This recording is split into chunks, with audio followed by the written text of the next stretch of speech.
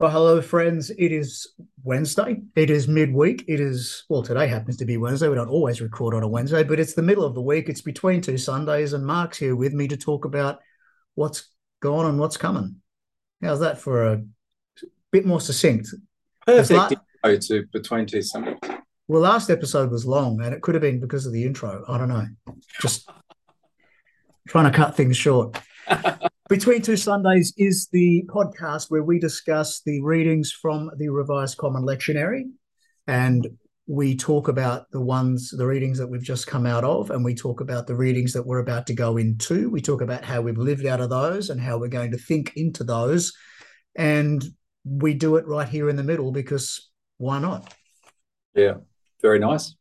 Better to do it in the middle than anywhere else, I A suppose. very simple little idea is Between Two Sundays. It is simple, little, but man, been some profound conversations the We've had last some good couple of ones, weeks. haven't we? Love it. Last week was the 10th Sunday after Pentecost, proper 15 for those who are going off that. And we had readings from Isaiah, from Psalms, from Hebrews, and we continue to work through the Gospel of Luke. I got really stuck coming out of Sunday on verse 2 of Hebrews 12. Yep. And I know we talked about we've got this great cloud of witnesses, and verse 1 of chapter 12, which is the last two verses of the reading. And then verse 2 starts off with we look to Jesus, but then the next couple of words, and I don't think we talked about them very much, but I got stuck on those as I contemplated the verse more. The pioneer and perfecter of our faith. What a great place. And and I love this word, the pioneer. And I don't know why I haven't done it, but as we're talking, I'm just going to quickly throw it into um, Bible Hub. But the idea that Jesus is the pioneer of our faith. Now, I read it Yeah. in other versions as the author, Yes. but I mean, again, it's the same idea that he wrote what this looks like. And so Jesus, essentially, the writer of Hebrews is saying, is literally Jesus is the perfect model for Mm. how it is we're meant to live. If you want to know what does Christianity look like, or what should Christianity look like, um, it's literally Jesus. Yeah. And so, look, to follow that up, archegos is the word that's used in Greek, which literally means originator, author, founder um, Yeah. of things. So yeah, there you go, the originator, and I guess that makes perfect sense. I mean, all the places we could look and think about, well, what does it look like? It's like not seeing the forest for the trees to go. Well, this is why Jesus kept saying, "Follow me." Yeah. Do you want to know how to live into the faith? Follow me, not the literal rabbinical walking along behind, although if Jesus were here, that would be right. Sure. But it's literally looking to Jesus and Mm. saying, well, how would Jesus do this? How would Jesus go about doing that? And not even the what would Jesus do sense, because as I used to say in my comedy shows, the t-shirts should have more letters than that, which spell out how can you know what Jesus would do when you don't know what he did. Um, and so it's really about this Yeah. heart, this spirit, because I don't know what Jesus would think about watching television, because Jesus never talked about watching television. But Mm. what is the heart and the spirit of that, of the teachings of Jesus? And so it becomes this whole, we talked about the great cloud of witnesses sort of sitting there over us. I sensed this spirit sitting there that we look to, that directs us, that um, for want of a better term, without sounding like we're going off our own wisdom, common sense Mm. of, well, if Jesus, has presented themselves in this way through this, what we read about Jesus in the Gospels, then I think this is the way it would go. And I think there's some scope within that for people to do it slightly different, One would which hope so. which is an interest, and it would Yeah. often depend on even where you live, your Yes. locality, Of your course. culture, your Of course. background. Yep. Um, but we look to Jesus, and I think that's where it got really interesting for me anyway, just living out of Yeah. readings on Sunday. One of the stunning things about the New Testament, I think, is that it doesn't spell out a Christian culture. It's remarkable, and the very reason that we were discussing prayer books before we started recording. The very reason these cultures of how we choose to go about our living out our Christian faith have arisen is that it's just not spelled out. There's no equivalent of a marriage service in the New Testament. It's something that's left perhaps dangerously open. Well, somewhat. Something like that. But it is beautifully risky. Just as you were talking there, emphasizing the pioneer element of Jesus, I was really struck by the context in which we're talking about this, which is the book of Hebrews. Distinctly Jewish. And we've got this description of Jesus as the author of our faith comes after this long list of essentially Jewish heroes. So it's not like we can take this Jesus and say he starts Christianity. He's the author of Christianity. Actually, he's the author of all that God has done. Yes. And there's something dangerously big about Jesus as the author of the faith that can be described as something that Abraham did. This is not Jesus starting something in AD 30. This is a description of Jesus starting something that's been around forever. And look, I probably should add, before we keep going, when I said the author of Christianity, that was probably a wrong term. I wasn't thinking. No. But just for people who are listening, because I don't think Jesus came to start Christianity at all. Yes. And yes. What you're saying here points that out. But it also brings up what you just said there. The second thing that really pumped out, I had two things this week, and that was the fire. In Luke 12, I came to bring a fire to the earth. I have a baptism to which to be baptized. In verses 49 and verse 50, both of those acts are cleansing acts. We burn things to burn away the unvaluable and to retain the valuable. Baptism is a symbol of washing and making something clean. And so this finding this way in our faith, we'll hopefully all find ourselves going through some fire and going through some water in the hope that it will burn off or wash off the things that we need to leave behind and move forward with our eyes looking to Jesus. Yeah. I really like that. I got stuck a little bit on the end of the gospel passage, Luke, where Jesus' criticism really everything in this passage is leading up to this. Jesus' criticism is you don't know how to interpret the present time. Why do you not know how to interpret the present time? And of course, this is in the context of Jesus being right in front of people and people completely misunderstanding that. But there was something of me that was asking,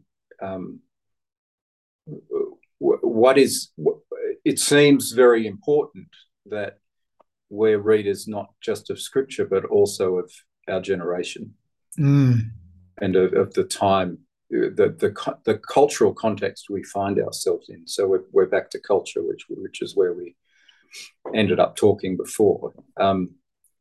It seems to me that Christianity really does have to find expression within our time, and maybe that's something that Hebrews list is sort of pointing to, that all these heroes of the Jewish faith that demonstrated faith were all from different eras. They actually lived in very different contexts and responded very differently to what they knew about God. There's something alarmingly concrete about the description of faith in this Hebrews passage. Mm. The faith is manifest in the things they do, not just in the things they know. And I wonder if that's part of the challenge to us. What does it look like to be so grounded in our time that we live out what God is asking us to do, and we do the faith rather than we sit contentedly back and say we've got all the answers. Yeah. This very profound call to do, which I would suggest is perhaps the essence of what divides. Often we think of the divisions in the church are around doctrine, but I would suggest that it's actually the way we go about living that doctrine. You and I were discussing, and this is happening all over the world at the moment. A couple of denominations we're close to that are splitting at the moment, and it's the doing, it's the action that really does throw the cat among the pigeons, so to speak. And I'm not saying I agree with all the action, of course, but I am suggesting that it's one thing for us to talk and talk and talk and talk, but when one side takes action and does what they believe, be that where I stand or not, that really is the point of the line in the sand. This is where I stand. Yeah. And that is often very divisive within families, within cultures, within Christian communities.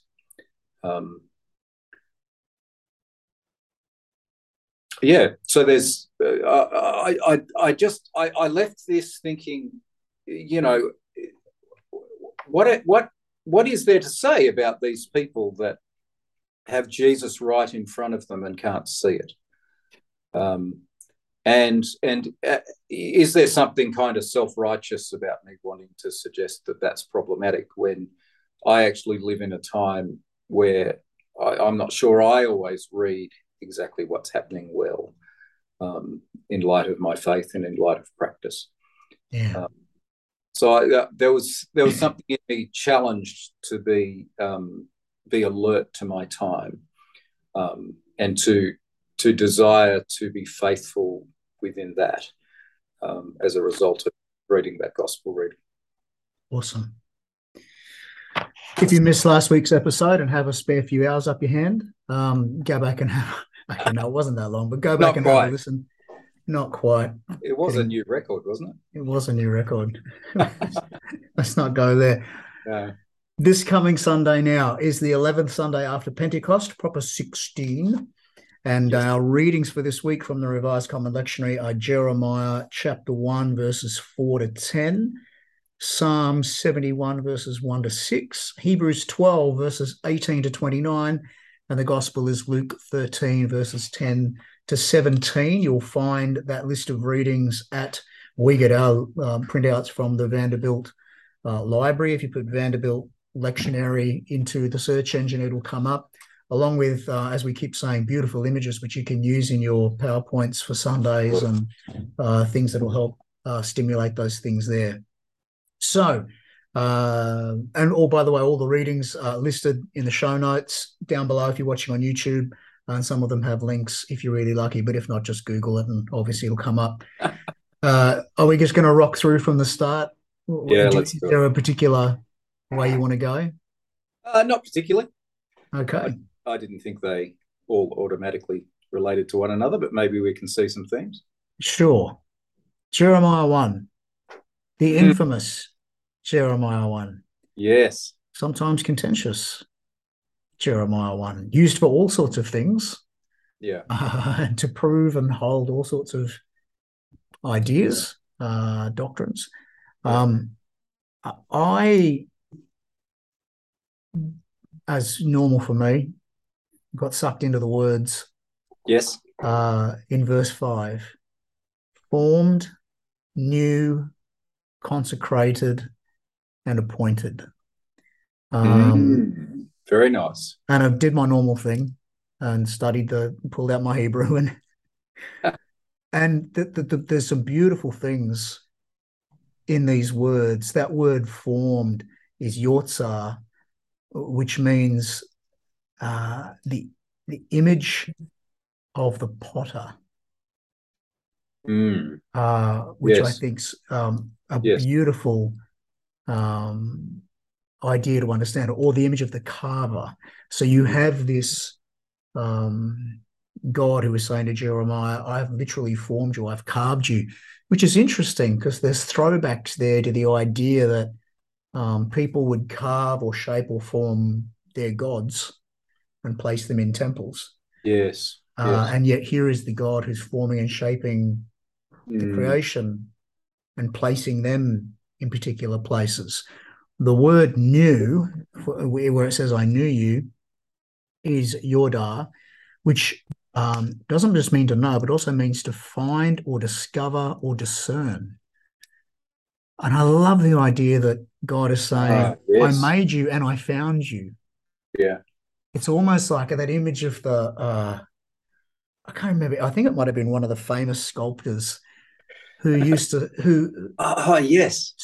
the thing, and they said, how did you turn that into a horse? He said, no, it wasn't that. The horse was in there the whole time. I just kept chipping away at the rock or the wood until the horse came out. Yeah. It just really wasn't the horse. Yeah, that's right. The horse was already there. So this idea of discovering or discerning who we are. Then there's this word consecrate. I consecrated you, Kodesh, which does mean to set apart, to show something as sacred. Yeah. And then I appointed you, which is Northan, which is to give. So I've given you, I've put you, I've set you. So you have this really interesting, I guess, progression of this God who shapes, discovers the shaping, and then sets it down and puts it in a particular place. Yeah. And I'm just going, wow. Mark, you're making me want to play with the broader context here, and indeed some stuff of this is within this passage already. Jeremiah is terrified of this call. He is insisting that he's not ready. This language of I'm only a boy. Pick someone else, essentially. How many people in ministry actually go through this period of a deep fear that I'm not good enough, that God hasn't made me, like the other people I've witnessed in ministry who are, maybe much more dynamic, maybe much more upfront. This is kind of important for Jeremiah in particular. He's known as the weeping prophet, of course. So this is the guy who almost probably goes through seasons of significant depression as he goes about his ministry. So here he is. He is anything.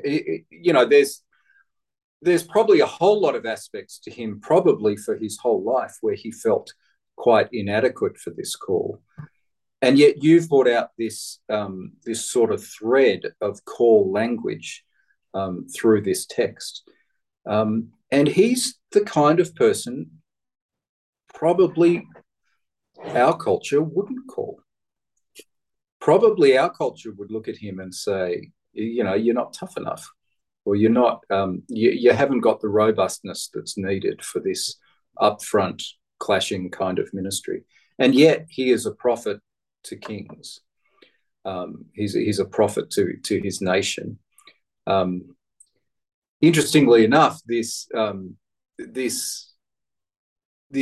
fear that he won't have words links in beautifully with the fact that he's wonderfully symbolic.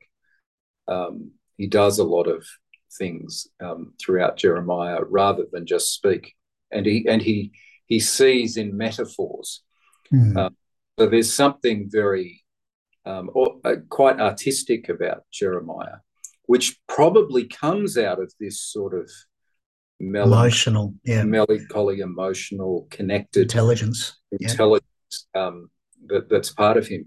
So I think there's a way you can take this passage quite literally and play with it as to how Jeremiah's life plays out, and read all of Jeremiah through this idea that he feels inadequate, and yet God chooses him and uses him through his unique gifting, which obviously is just beautiful. That one who seems so fragile can be used so profoundly by God, even though he can't see it himself. It is really quite spectacular and should be quite encouraging. When I was a chaplain at a school, I used to say to myself continually, and I would actually act on this. So I would get other people up to speak at chapel. I would get young people up, some of the students. I would get other teachers up. I would get the head of, the principal of the school. I would get multiple voices. I would get males and females. I would invite these people to come to chapel and contribute.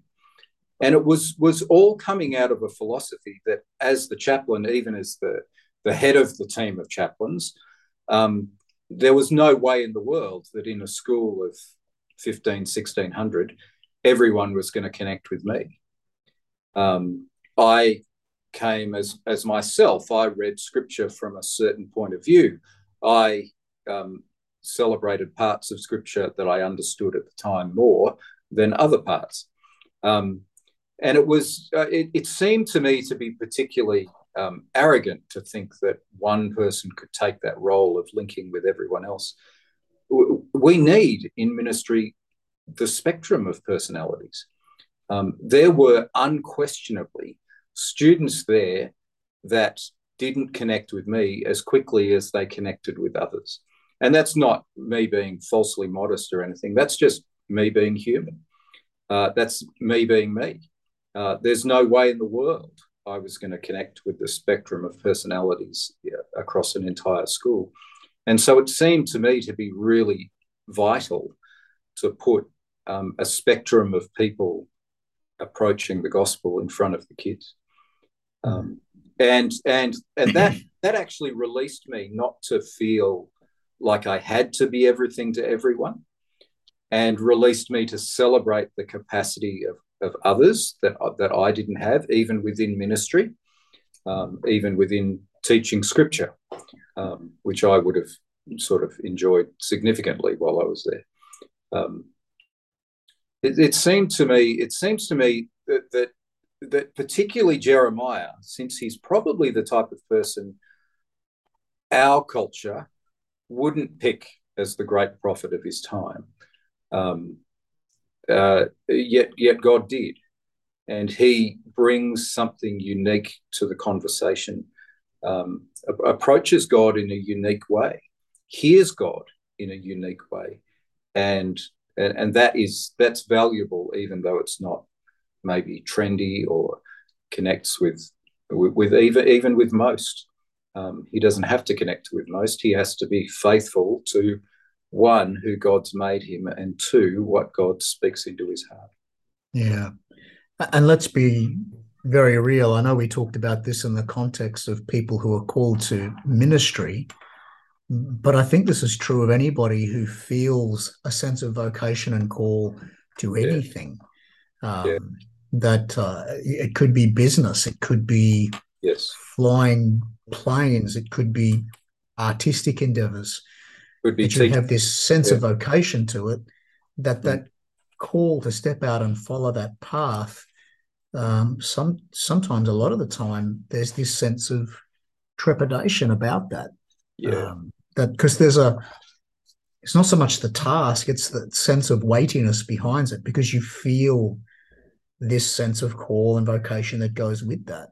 There are people here in this school where I am who I'm sure became teachers because they have these skills and gifts and things, and they like to be in front of kids and like to share their knowledge, and that's great. In a school like ours, though, which in some ways does demand a little bit more, perhaps from teachers, that's not true. It doesn't demand. Maybe it just happens because of the sorts of people that get attracted here. But this sense of vocation is why people invest. They don't just come here to teach. They come here to invest. Not to say that teachers, please don't hear me wrong, teachers, I really do appreciate what you do, having worked in schools most of my life. But certainly my experience here is that there's a lot of people seem to carry a sense of vocation about their teaching vocation. And I would say that for a lot of them, there was a bit of trepidation about that. No one stands in front of 25 to 30 young people without trembling in their boots a few times, especially the first time. And you're going, what am I doing here? And how can I do this? I don't know how to speak. I'm just a insert thing here. And yet that sense of vocation and call, that forming and shaping and discerning. I love the idea that God works it out as God goes along, kind of like we do. God starts the forming and then goes, I think I know what this is going to be. I think I know what this is for.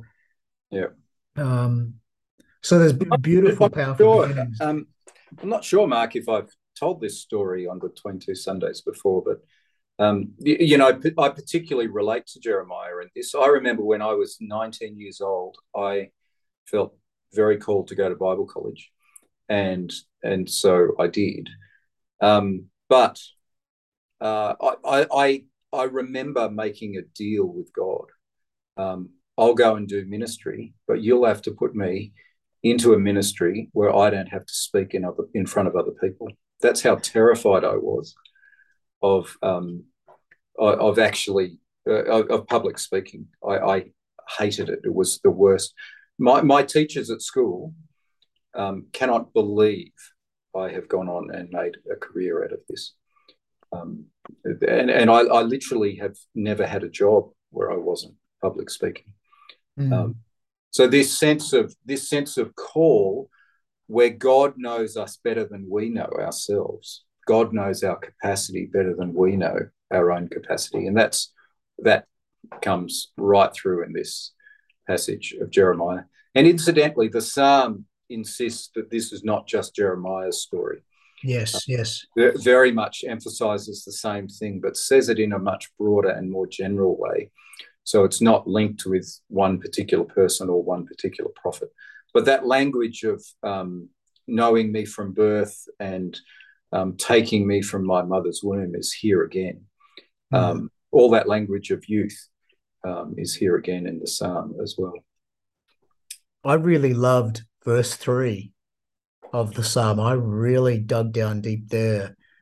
Be to me a rock of refuge and a strong fortress. And I never thought about this before, but basically a fortress is something that's over our heads and a rock is something that's under our feet. And so there's this complete hedge that the psalmist is talking about here. And refuge and fortress. We often think of fortresses as places of putting ourselves in readiness for battle and defense. But we forget that during these times when the Psalms were written, Israel had these places where people could run to. Basically, they were the cities of protection. So, you did something wrong. It's almost like there was this not get out of jail free card, but you could escape being treated harshly for what you'd done. You still have to go through the processes, but you can run to these cities of refuge. And so the idea that, a fortress isn't just a place for, fortifying yourself against an enemy, but there's also this sense of a place where behind the walls you are protected. So there's this complete protection that comes beneath and above us. And so the idea again that, in walking this path into the call of vocation into which we feel compelled to follow. And again, just as another aside, this may not be a job. This may be something that you do on the side as a hobby, but it becomes more than that because you realize this is a part of your service to the world. And so this idea that we are able to find refuge in God, and I think about the context of Jeremiah and the psalm being here. Jeremiah is concerned about the criticism. He's concerned about the people who would say basically too young, too fresh, not from the right place. Who are you to do this? And the psalmist basically says that God can be to us a place where we will find that complete protection. And the verse straight after it, rescue me, O God, from the hand of the wicked, from the grasp of the unjust and the cruel. So this idea that if we're surrounded in this hedge by this God who has called us, then we needn't be afraid of the criticisms. And it's taken me a heck of a long time. I'm 49 years of age. And, I would have said that it's not until I was in the start of my 40s that I really started to let go of that concern that comes from criticism. I'm happy to take criticism and I'm happy to look at it. But if it was just harsh and nasty, as the psalmist seemed indicating here, wicked and cruel and unjust criticism, then I quite frankly am very willing to say, I don't care what you think. I mean, hear me right, I'll consider it. And if I think I need to make changes, I'll make the changes and I'll take your criticism. But if not, if I look at it and I go, I'm not going to be worried by it. I'm not going to be worried by people who will say, who are you to speak? If I've paid my dues and I feel that I need to be a voice here, I'll be a voice.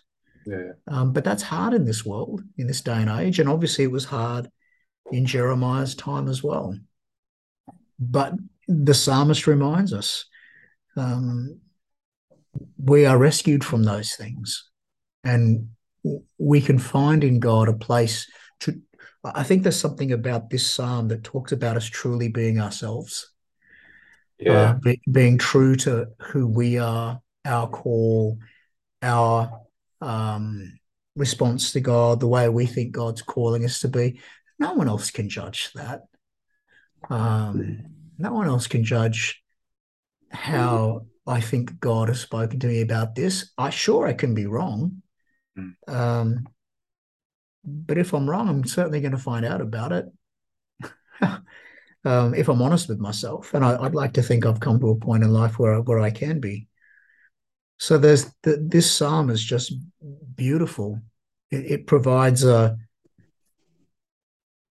place where I can be me, and I can be me exactly how I was born to be. Upon you I've leaned from my birth. It was you who took me from my mother's womb. My praise is continually of you.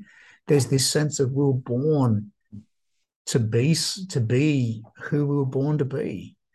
Let's be that person. And life pushes us along quite a bit to follow the path of being like someone else wants us to be, like our parents or a teacher or the group of friends around us or a particular way, and we think we have to be like that in order to be accepted. This is a psalm that you can meditate on and come back to a place of saying, well, no, who is the authentic Mark? Who is the authentic you?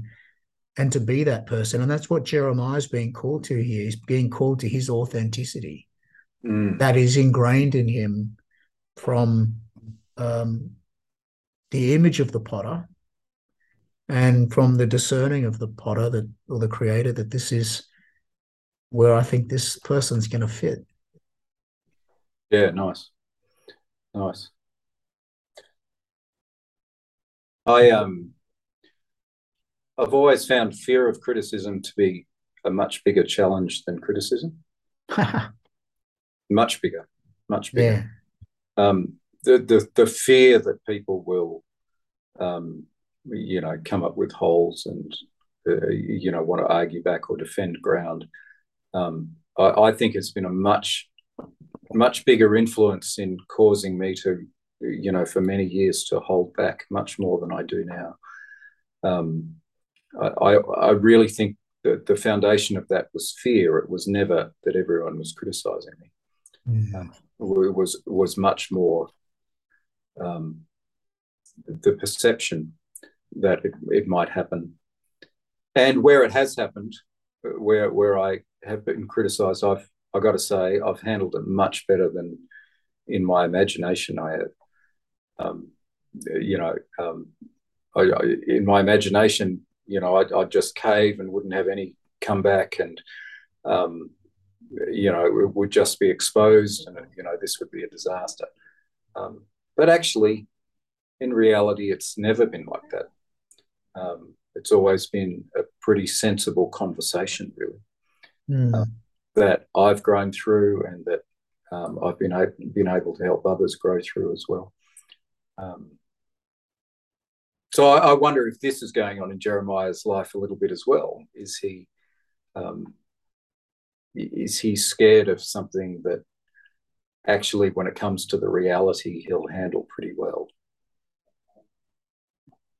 Yeah. And Hebrews starts to touch in on this towards the end of the reading. Yeah. It kicks off talking about what this mountain is and what this mountain isn't that we're being called to. But down, you get to around verse 27, where the writer says, verse 26, probably for context. At that time, God's voice shook the earth, but now God has promised, yet once more I will shake not only the earth, but also the heaven. This phrase, yet once more, indicates the removal of what is shaken, that is, created things, so that what cannot be shaken may remain. This is another refining fire. This shaking is another refining. And like Jeremiah, our deeper self or identity, the true self or identity, is what remains after the shaking. In verse 28, it goes on to say, therefore, since we've received a kingdom that cannot be shaken, let us give thanks, by which we offer to God an acceptable worship with reverence and awe, for indeed our God is a consuming fire. There's that refining again. Yeah. There's that burning off of the dross and the chaff and the wood and the hay and the stubble and the other baggage and crap we carry around with ourselves, so we can get back to the essence of what is true about our image and whose image we're made in, about the call and vocation that we have on our lives. And so what we see here at the end of this passage is that coming into the truth of who we are and the truth of what it is that we are called to, this kingdom that we live in, as our lives go through this shaking and through this fire. The writer's very clear. This kingdom, God's kingdom, cannot be shaken. So if we shouldn't fear the fact that the shakings happen, that the fire comes through, because the stuff that gets shaken out and burnt off isn't a part of that thing that we're meant to be connected to. Certainly there could be a time of grieving for that thing that we lose through that, because we kind of liked it, or it was fun, or whatever it happens to be. Any loss will receive some grieving with it. But this is about what is important, what is true, what is right, what is just. That's what's going to be left behind. This, we've been talking about Jeremiah, this person that Jeremiah is meant to be. this person that Jeremiah should be without fear of what's coming around them as they go out and start to proclaim things as the prophet. Likewise, we too go through this refining, this shaking, this fire, this baptism, as we we're talking about with last week's psalm, so that we can be truly everything that we were called to be. And it's not a once-off affair.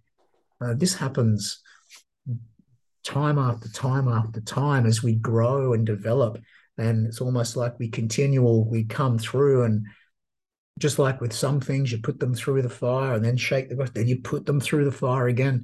It's the same, this refining, but what's left is the core essence of what it is that we're meant to be, of what it is that's important, of what it is that is right and true and just, remembering that the same happens to all that's around us. So what's left around us? This kingdom that cannot be shaken. This is the way of being and doing in the world that God has called us to be and to do.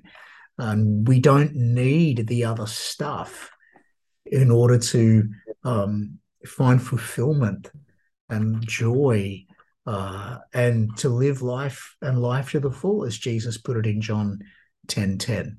So I love this connection that I've sort of seen here, because it's one that tells us not just of the fear of stepping in, or the trepidation, maybe a better word, of stepping in, and the safety that's there once we step in, but there's this ongoing shaping, forming. It's not just the forming that happens at the start, as we saw in Jeremiah. There's a continual shaping and forming that goes on. It's almost like the first draft gets put out there, and then comes the second, the third, the fourth draft, and it'll be a continual drafting until perfection comes at some point. Probably not in this way that we're living now, but at some point. I was linking in with all that stuff you're saying there. I got to the end of this passage and thought to myself, all this, mountain and darkness and shaking, and this is very consistent throughout this passage. And yet there's, it seems to me that the first half is, all these very, very strong resonances of Moses going up the mountain and getting the 10 Commandments. Yep. And bearing in mind again that Hebrews is very Jewish and seems to be kind of written, the gospel written to the Jews, so to speak.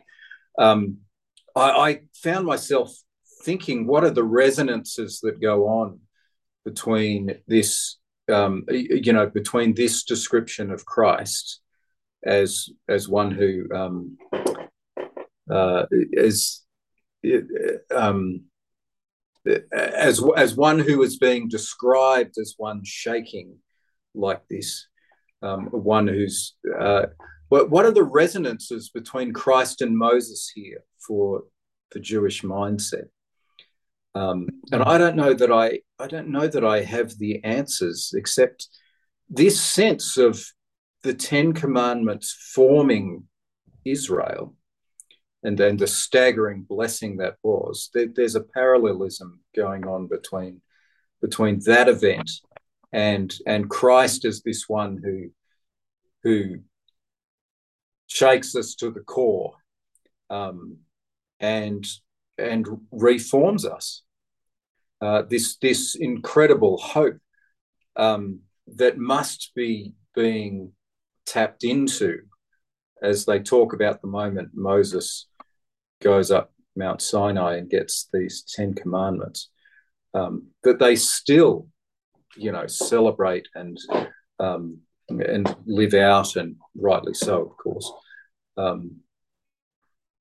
I just found myself wondering what goes on in the Jewish mind when these things are paralleled. And I'm sure there's much more going on here than I realise.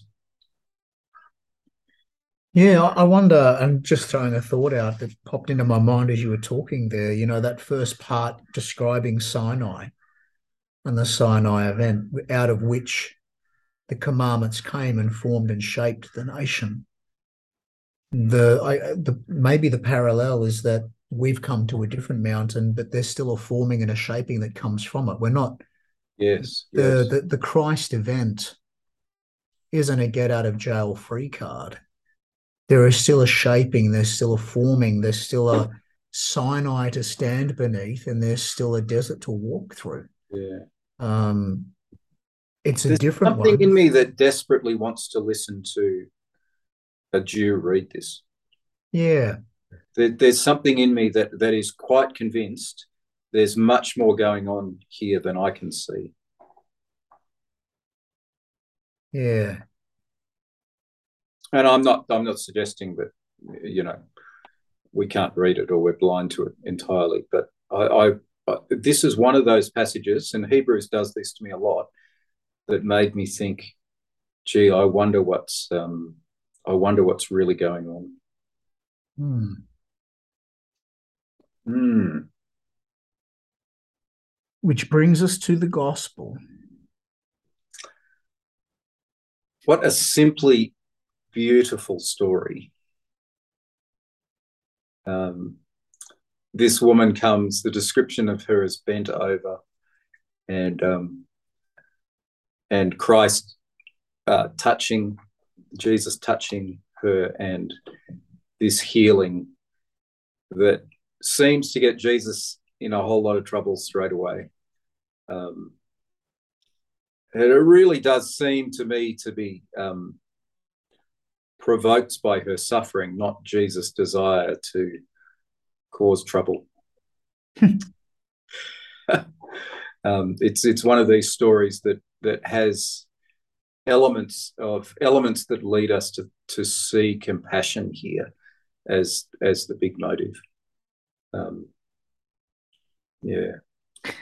I think that's probably where the shame comes from by the end. These opponents put to shame. I don't know that it's so much that Jesus is clever with words or gives a clever answer.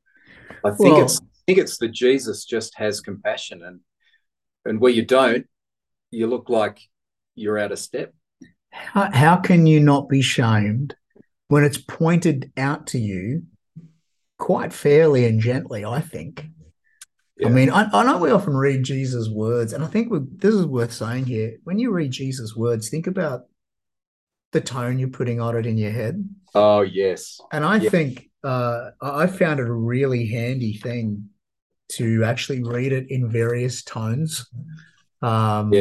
Simply to get my head around stuff. But so I think this is actually quite a gentle comment.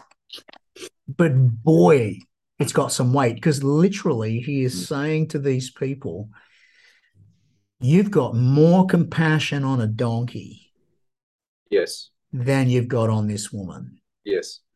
Or you would show more compassion to a donkey than you would for this woman. You would do for a donkey more than you'd be willing to do for this woman. Yeah. Which really is, that is promoting shame, isn't it? Absolutely. That's going to have its effect when there's no argument to come back to. Yeah. To come back with. Yeah. I've been I run a book club at my church, and most months we will pick a book, and on the first Monday of the month we'll get together and discuss it, and we'll all have read it. We just through circumstance and people taking holidays and stuff like that, we've ended up with about a 6 to 8 week gap between when we met just a few days ago and when we'll meet again. And we sort of said, what will we do with a big gap? Is this a bit of an opportunity for us to read or listen to, as many of us are wanting to do? So we will. So a number of us in that club will listen to a book rather than read it on Audible. And we said to ourselves, so at the moment, we are listening to the New Testament. So that's the book we've set aside. Wow. Okay. And I tell you what, tone is ridiculously, ridiculously powerful. So I'm listening to it by, I'm not going to be able to pronounce his name, and he's very popular. I'm a bit embarrassed by that. David Suchet, right, who played Poirot in that TV show. But he reads it very gently. I'm quite convinced, I may be wrong here, I'm quite convinced he's the same guy that reads Wind in the Willows in one of the in one of the wonderful depictions of that story. Okay. I may be wrong there, but I always get that impression as I listen to him. But there are moments, I'm only partway through the Gospel of Matthew, so I'm not claiming to have listened to the whole New Testament yet. But there are moments where you are very tempted to read anger into Jesus' words, where he reads them very, very gently and very graciously, and it is tremendously powerful. Well worth having a listen to, just to realise how much we bring tone to certain words, to certain phrases, when we hear Jesus answering his enemies. How much anger do we insert into that may not actually be there? Yeah. One of the other guys in the group is actually listening to Johnny Cash's reading of the New Testament. So, oh wow! So there's a few different voices there that are possibilities, and I reckon listening to it is a really good way of realizing the tone that we put on it, even as we read silently. Yes.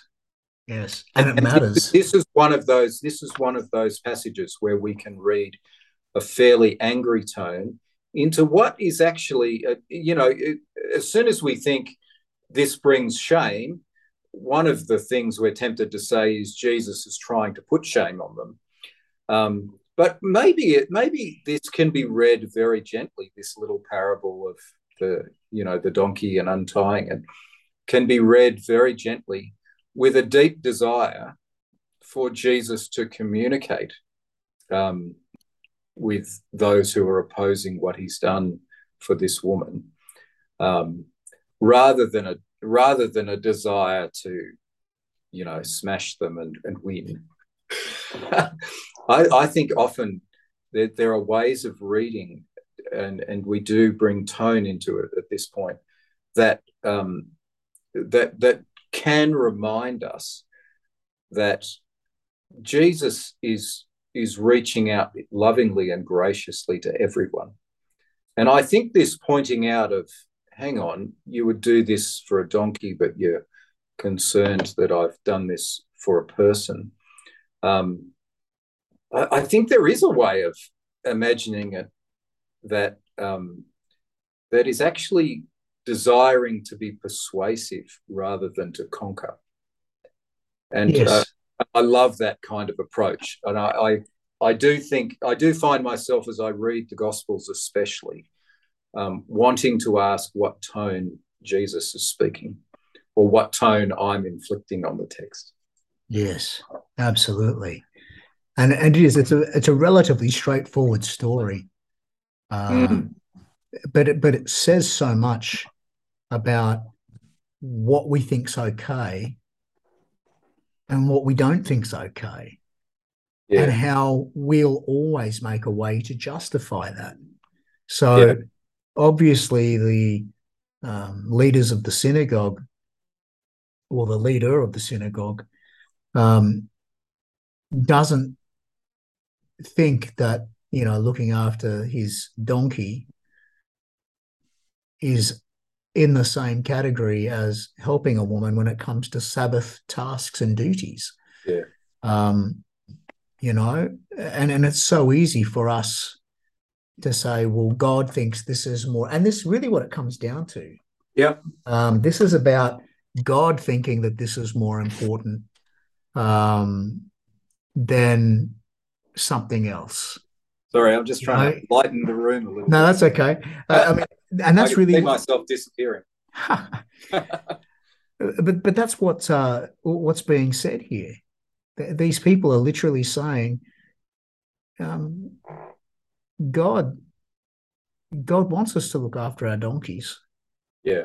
but God doesn't want us to look after this woman in the same way. Yes. Yes. Uh, and it's interesting that he uses the analogy of walking the ox or the donkey to water. Mm. I think that there's something very poignant about that. He uses the analogy of it's Yeah. okay for you to lead the animal to water on the Sabbath. Yeah. Uh, is that an analogy for what's happened here to this woman, that she has been led to water, Mm. that she has had her thirst Yes. quenched? And when you think about it, crippled for 18 years, bent over, quite unable, straight up, Yeah. no doubt living with an ailment for that long, one of the things, what would you wish for most, my love? She would Absolutely. say, Yeah.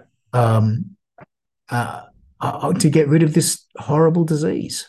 Mm. And so Jesus leads her to water on the Sabbath. And yet these people are hypocritical enough to say that, no, that's not appropriate. Yeah. How often do I, Yes. or have I, Yes. tried to lift things up as being, this is okay, but this is not? I mean, who am I Yeah. to say that? It certainly makes me wonder and Yeah. be more aware of those moments when I might be trying to do this. I'm Mm. stuck right now. It just popped in my head about that water thing. Mm. Man, that's pretty cool. Yeah. Yeah. This quenching of thirst. Water is of course so essential, isn't it? Mm, You give a donkey water on the Sabbath because if you you don't, could die without it. it's dead. This is this is essential stuff. It's not, you know, it's not over caring for this donkey or anything like this. This is just basics. Oh, you on the Sabbath, Yes, you give a donkey water on the Sabbath. The Sabbath is which for is water party time. to the Which is people of party. God. Yeah. That's what it's for. The Yes. Sabbath is the day of worship, of celebration, of coming Yeah. together, of sitting and being restored and being boom. It's It's the about. wholeness of that shalom, that true Yes. wholeness Yes. that is being denied to this woman, and that's Yes. what the Sabbath is for. And they won't even deny that to a donkey. It's basic shalom. It's basic shalom to have a drink of water every day for a donkey. One would think. Not that I'm an expert on donkeys or anything, but this is a basic understanding of the way the world works. And these are the very people. These are the pastors. He's Yeah. literally Yeah. speaking to the pastors who should know Yes. that this is what Sabbath is for. Yeah. That Sabbath is for restoring and bringing wholeness. Yeah. And oh man, Mm. I love the crowd's response to this too. ha, That yeah, they're just they are, in the language we've just used, they're entering into Sabbath perfectly. yes. They are, rejoicing at all the wonderful things that he was doing. Is this beautiful way of summing this story up? Unfortunately, it's the religious ones that are hung up on this and can't celebrate the wonderful things. Can't celebrate the Sabbath of Jesus being there, and demonstrating the very essence of Sabbath. This it's just so sad, and really does leaves me saying all the time, I've got to be a follower of Jesus rather than a follower of religion. I can't be a follower of the rules while I'm following this Jesus who's set me free from the law. I've got to learn to be following Jesus rather than trying to keep in step with a community that has all its boundaries, and all of that kind of thing. If I'm to be faithful to this, I'm called way beyond just doing the religious thing. Mm. And it puts us in, I think it puts all of us in tension with the institutionalization of the church. We have to learn to stand with Jesus rather than with the institution. We have to learn to defend the ground of following Jesus rather than defend the ground of religious institutionalism. And that is a very difficult path to walk. Though I would suggest one the prophets like Jeremiah walked wonderfully. Yes.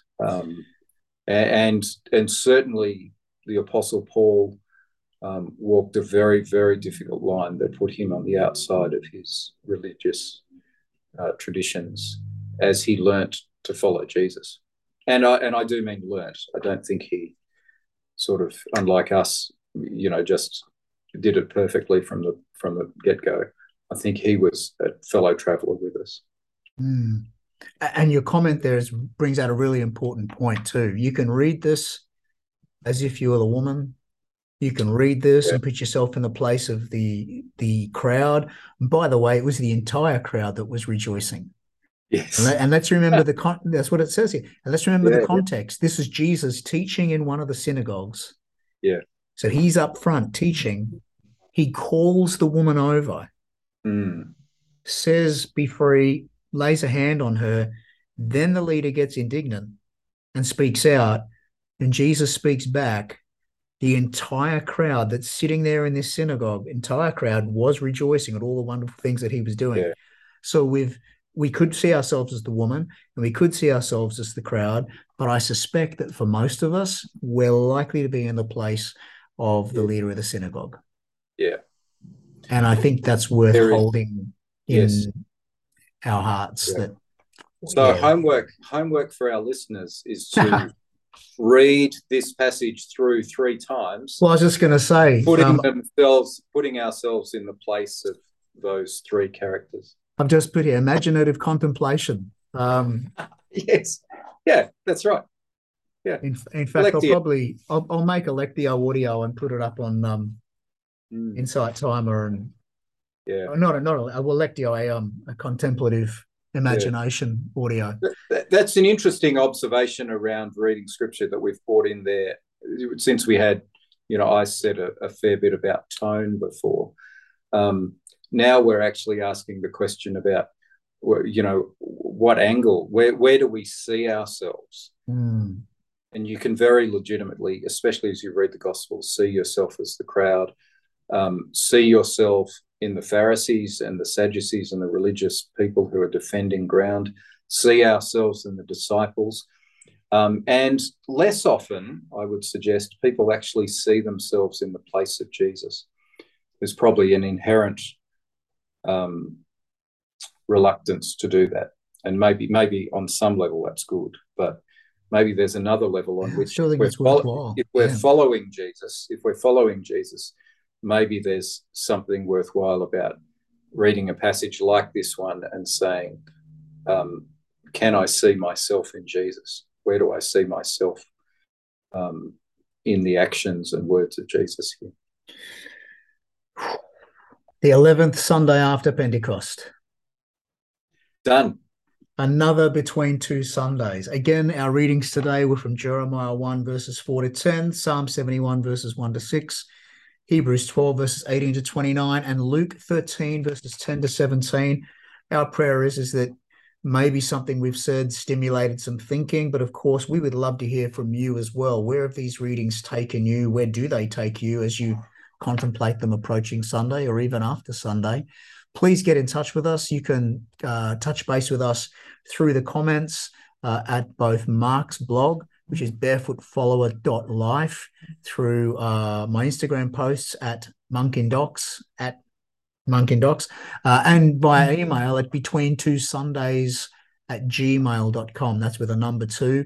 Or if you go to our link tree, which you'll find both in the notes for the podcast or here on YouTube, you'll be able to see all the things that we do in different places all over the web. And get in touch with us in those things. Send us direct messages, send us an email, put us something in the comments, and share with us about where these readings have taken you, because we'd like to go on the adventure with you as well. There's so much in this stuff that, man, we don't see it all.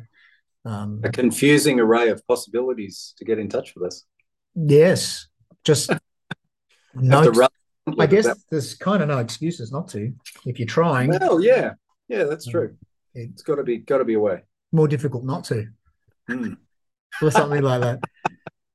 So until next week, when we'll discuss these readings again and how we've lived them out over the past week, and into the ones that are coming for the 12th Sunday after Pentecost. Until then, Mark G saying goodbye. Thank you. Good to see you all. Thank you, Mark. And we'll see you next week. All right. Bye for now. See ya.